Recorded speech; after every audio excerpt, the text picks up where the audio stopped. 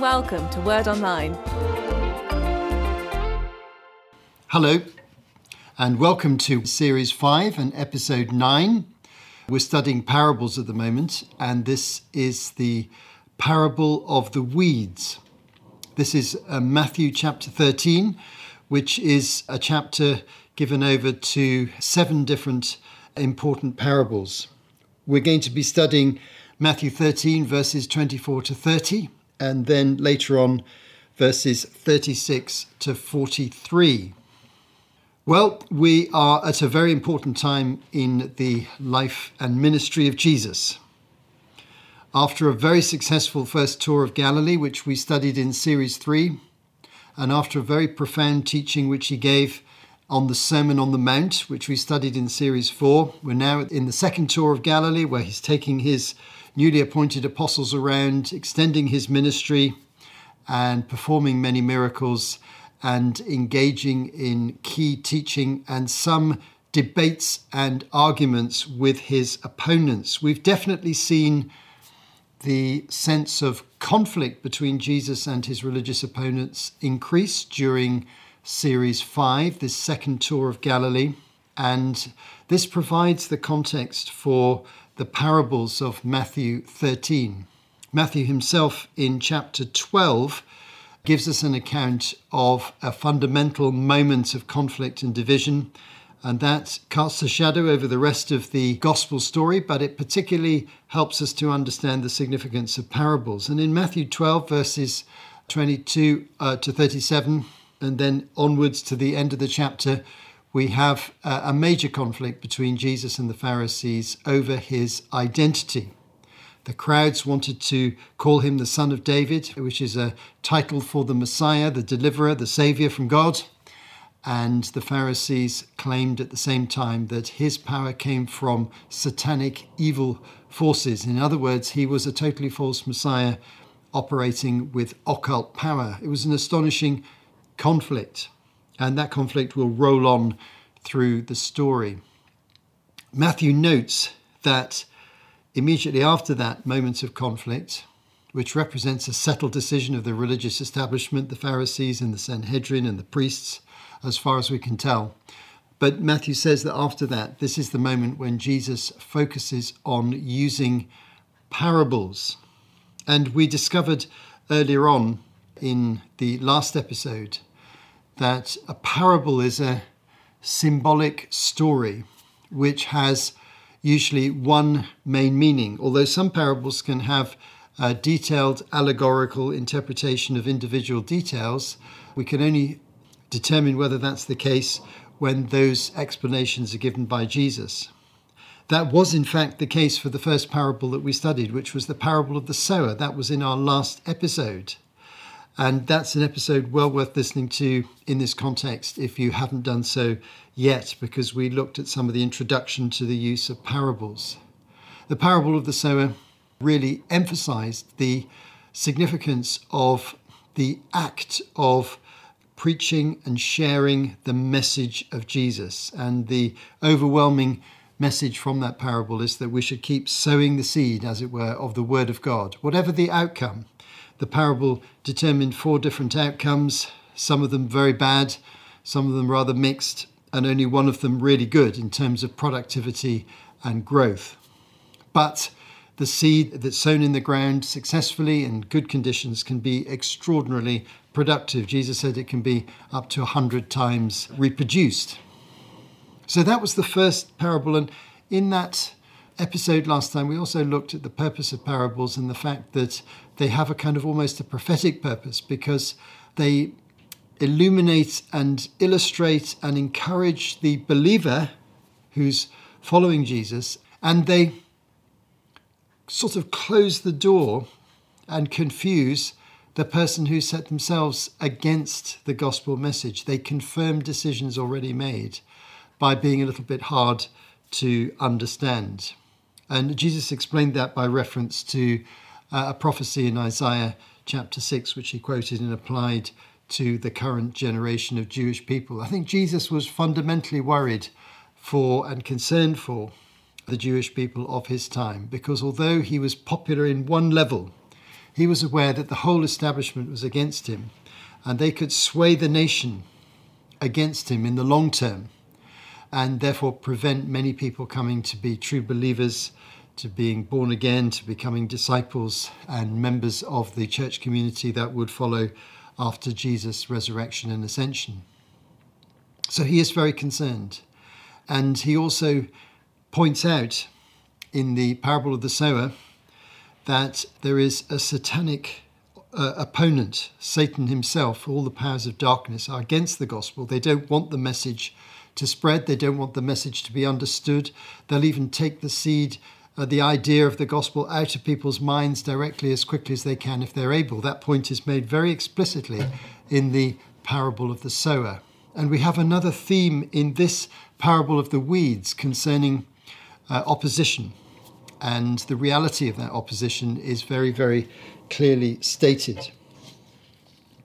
So let's read the parable of the weeds, which is the first of the two passages that we're going to study today. The second one we'll read a little bit later is Jesus' explanation of the parable. But first of all, let's just read it. So we're now Matthew 13, verses 24 to 30. Jesus told them another parable. The kingdom of heaven is like a man who sowed good seed in his field. But while everyone was sleeping, his enemy came and sowed weeds amongst the wheat and went away. When the wheat sprouted and formed heads, then the weeds also appeared. The owner's servants came to him and said, "Sir, didn't you sow good seed in your field? Where then did the weeds come from?" "An enemy did this," he replied. The servants asked him, "Do you want us to go and pull them up?" "No," he answered, "because while you are pulling the weeds, you may uproot the wheat with them. Let both grow together until the harvest. At that time I will tell the harvesters, first collect the weeds and tie them in bundles to be burned, then gather the wheat and bring it into my barn." As we said in the discussion of the last parable in the last episode, Jesus is speaking very familiar language to his listeners about agriculture and about farming and about smallholding. And just to make that point clear, not only, as I said last time, was Galilee, the area he was in, very fertile, very agricultural, one of the best parts of the country for agriculture.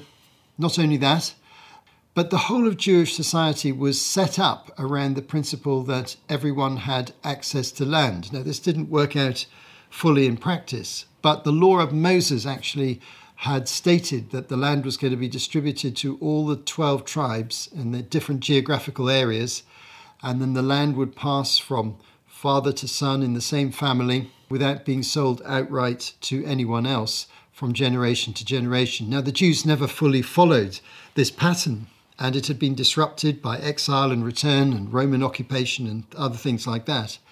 But still, in the days of Jesus, generally speaking, most people had access to some land, and big commercial farms were relatively few. So people understood about sowing the seed and creating a harvest. Self-sufficiency on the land was a goal of many people, and they were very sensitive to the weather, the climate, and other economic conditions, irrigation, water supply, that affected the production levels for their agriculture. So Jesus is speaking their language. And as he does so, he now uses the concept of sowing the seed in a different way than he did in the earlier parable, the parable of the sower. Now he's not talking about different types of soil and rocks and the receptivity of the soil. He's actually comparing two different seeds. He's actually describing a social incident that might take place in a Jewish village or town or in a very remote area. He's actually describing the result of a kind of social conflict that might take place in a small community. He's describing someone who maliciously comes secretly at night and plants weeds in a field that's just been planted with healthy seed. Now, this was the sort of thing that could happen. And conflicts between families and between individuals often spilled over into agricultural incidents and issues with land and farming and planting and sowing and reaping and so forth. Also, very often incidents with livestock, particularly with cattle or with sheep, goats. Shepherds would be in conflict over different areas that they might go roving with their flocks. And in terms of the actual farming, there was the possibility of conflict over many issues. I mean, one such conflict that's recorded in the Old Testament, it's quite an interesting thing, is that the boundaries between land were usually marked by boundary stones, not so much with enclosed fencing as we would have in the modern world, particularly the developed world and the Western world. That was very, very rare in those days. It would be boundary stones that would mark the land. And the Old Testament is a place where we can see that there is a warning, don't move the boundary stone. Now, why would you move the boundary stone? Because you're in conflict with your neighbour and you're using the issue of land as a point of conflict and gaining an advantage against your neighbour. Proverbs makes the point clearly. Proverbs 22, verse 28 says, "Do not move an ancient boundary stone set up by your ancestors." So in that context, it's easy to imagine that another way that a conflict could play itself out would be in this rather mean and nasty trick that could be played, whereby someone literally throws in the seeds of a particular weed. Now, many people have wondered, well, what actual weed have we got in mind here? And many scholars have come up with the idea that this may be a weed called darnel, which is a little bit like wheat, superficially, and it grows up initially in the early stages of the plant to look a little bit similar to wheat and other similar crops, but then it is very different once it's fully grown. Darnel was available then, and you could easily access it in seed form or collect the seeds, and maliciously you could spread the seeds on your neighbour's plot of land. This is a very conceivable possibility. And it's difficult to spot as soon as it's been done because the seeds look so similar to the wheat seeds and the early plant looks similar too. So it's only as time goes on that you begin to realise on a closer inspection that you've got two types of seed that are being mixed up together. And this causes a really significant problem for the farmer because the weeds will be taking up space, taking up nutrients, taking up moisture, which restricts the growth of the wheat seed or whatever other seed that there might be. And also when it comes to the decision of whether you pull out the weeds, you've got a very complicated thing to do because you have to tread on the land. If there's a whole lot of those seeds, it's very difficult to identify each one and to pull them up without disturbing the wheat or the good seed that you have sown. So Jesus is describing vividly a real difficulty that people might experience if someone maliciously came and tried to undermine your agricultural production in this direct way.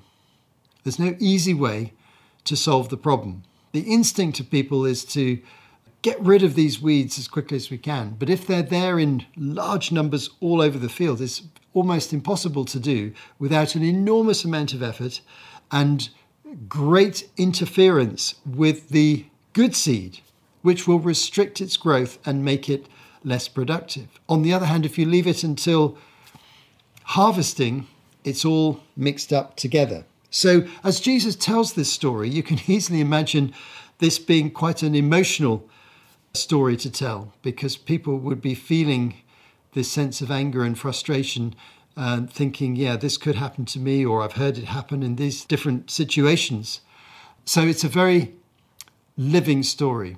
And people were very, very sensitive about land. Again, just to emphasize the point, we didn't have enclosed land with heavy fencing and gates and any kind of security around land that is common in developed economies today. No, that wasn't the case at all. No, land was open, generally speaking. The boundaries were marked by stones and other indicators here and there. And it was easy to cross over from one person's land to another. There was no real sense of any kind of security system or police to police these things. It was really just a fairly open situation. Therefore, people were often feeling vulnerable about what happened on their land. I mean, another issue that was easily problematical was if animals like sheep trampled on land which was being used for agricultural purposes. That was another common issue, and those flocks of sheep and goats had to be kept separate from the productive areas of the land. So this story makes a lot of sense. It's the sort of thing that did happen. It's the sort of thing that could happen. And then in verse 36, the disciples approach Jesus after another parable has been told, and they want some more explanation about what he means and what implications we should draw from it. So let's now turn to verses 36 to 43, which is the second half of our passage today. Then he left the crowd and went into the house. His disciples came to him and said, "Explain to us the parable of the weeds in the field." He answered, "The one who sowed the good seed is the Son of Man. The field is the world. The good seed stands for the people of the kingdom. The weeds are the people of the evil one, and the enemy who sows them is the devil. The harvest is the end of the age, and the harvesters are angels. As the weeds are pulled up and burned in the fire, so it will be at the end of the age. The Son of Man will send out his angels, and they will weed out of his kingdom everything that causes sin and all who do evil. They will throw them into the blazing furnace, where there will be weeping and gnashing of teeth. Then the righteous will shine like the sun in the kingdom of their Father. Whoever has ears, let them hear." Well, Jesus is very explicit. He creates an allegorical interpretation. And as I said earlier on, just occasionally, parables are given this more detailed interpretation by Jesus. And that helps us to understand the meaning and the emphasis that he wants to give. So the initiative of God is to take believers and disciples and to place them in the world so that they will have influence and reproduce, multiply. But the context of the Son of Man doing this, that's obviously one of Jesus' titles.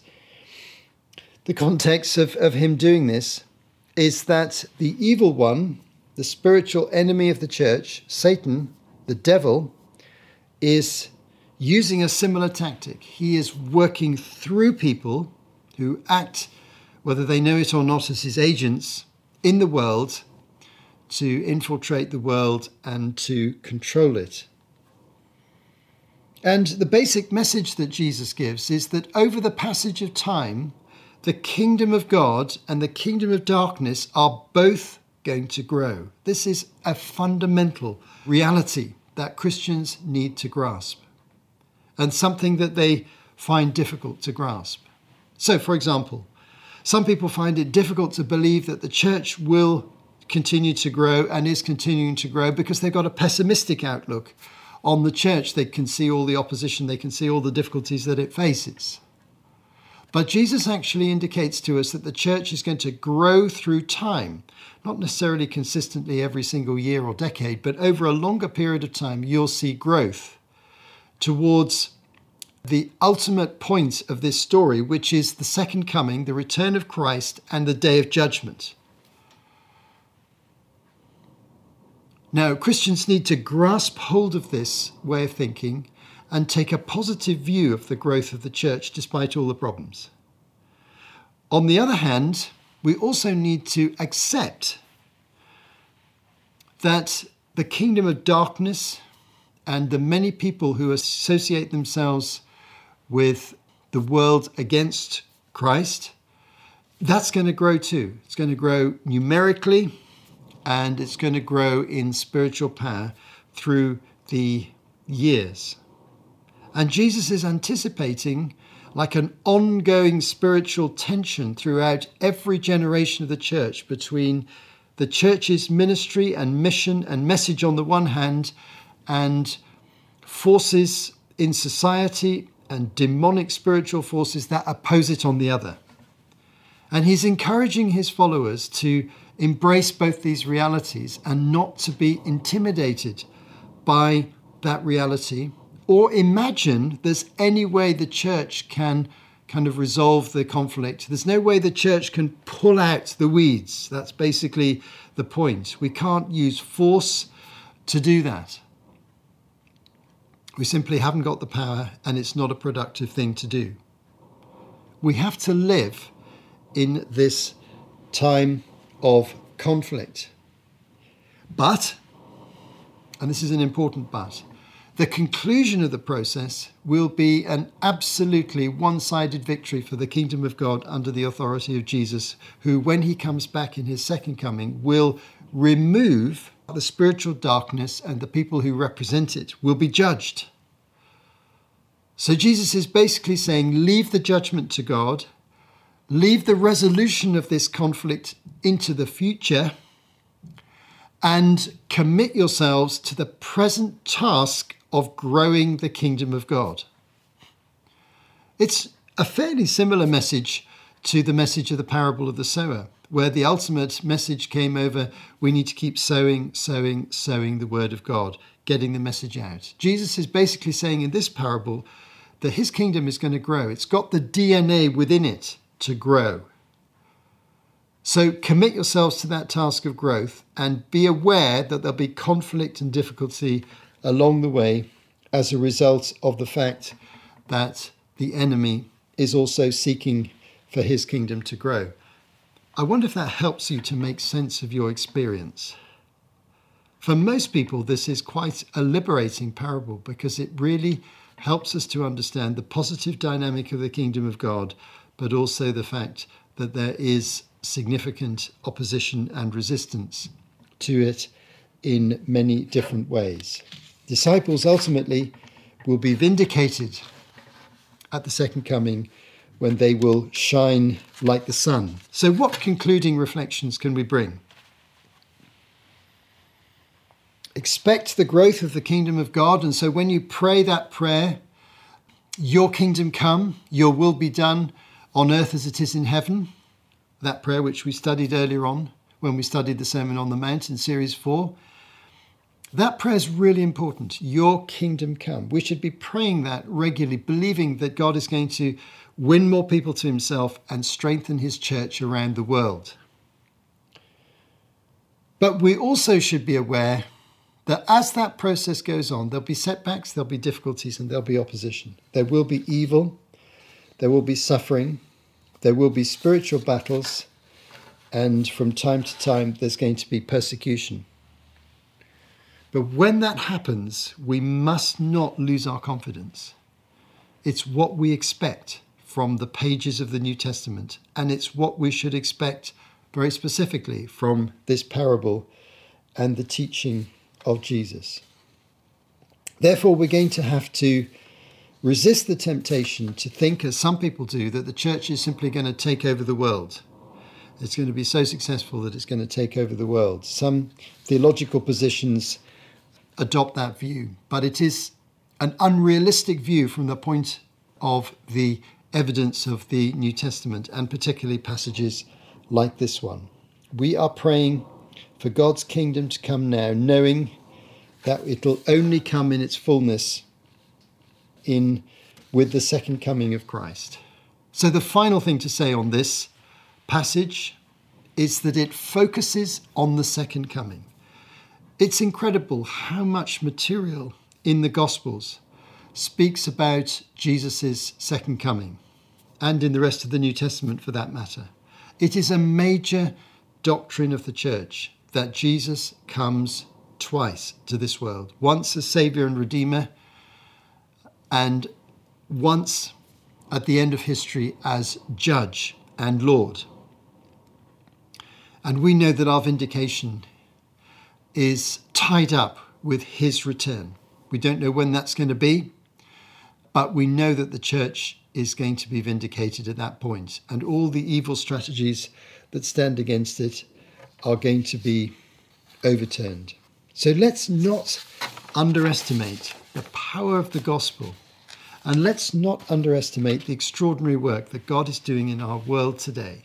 Stories come to me regularly from different parts of the world, telling me of incredible miracles, of revivals, of groups of secret believers in situations where they have to operate underground, of sudden conversions, of dreams, of visions, of tremendous interest in the Bible, in people's individual languages in different nations around the world. And in some countries, we see the growth of huge churches and huge missionary movements. So whatever the bad news in the world is, there's also good news. And that good news is in this parable. The sons of the kingdom sown into the world are going to be fruitful and productive. And when Christ comes again, they're going to be vindicated, and we will be found to have been on, as it were, the winning side. So let's follow Christ wholeheartedly. And if you face difficult circumstances as you hear this talk, I want it to nourish you, to encourage you to the very depths of your being, and to give you that courage to be steadfast, to stand up against all the forces that might stand against you, to pray the Lord's Prayer with conviction. Your kingdom come on earth as it is in heaven. Your will be done here, now, and in the future. You have been listening to Martin Charlesworth for Word Online. To find out more, visit wordonline.org.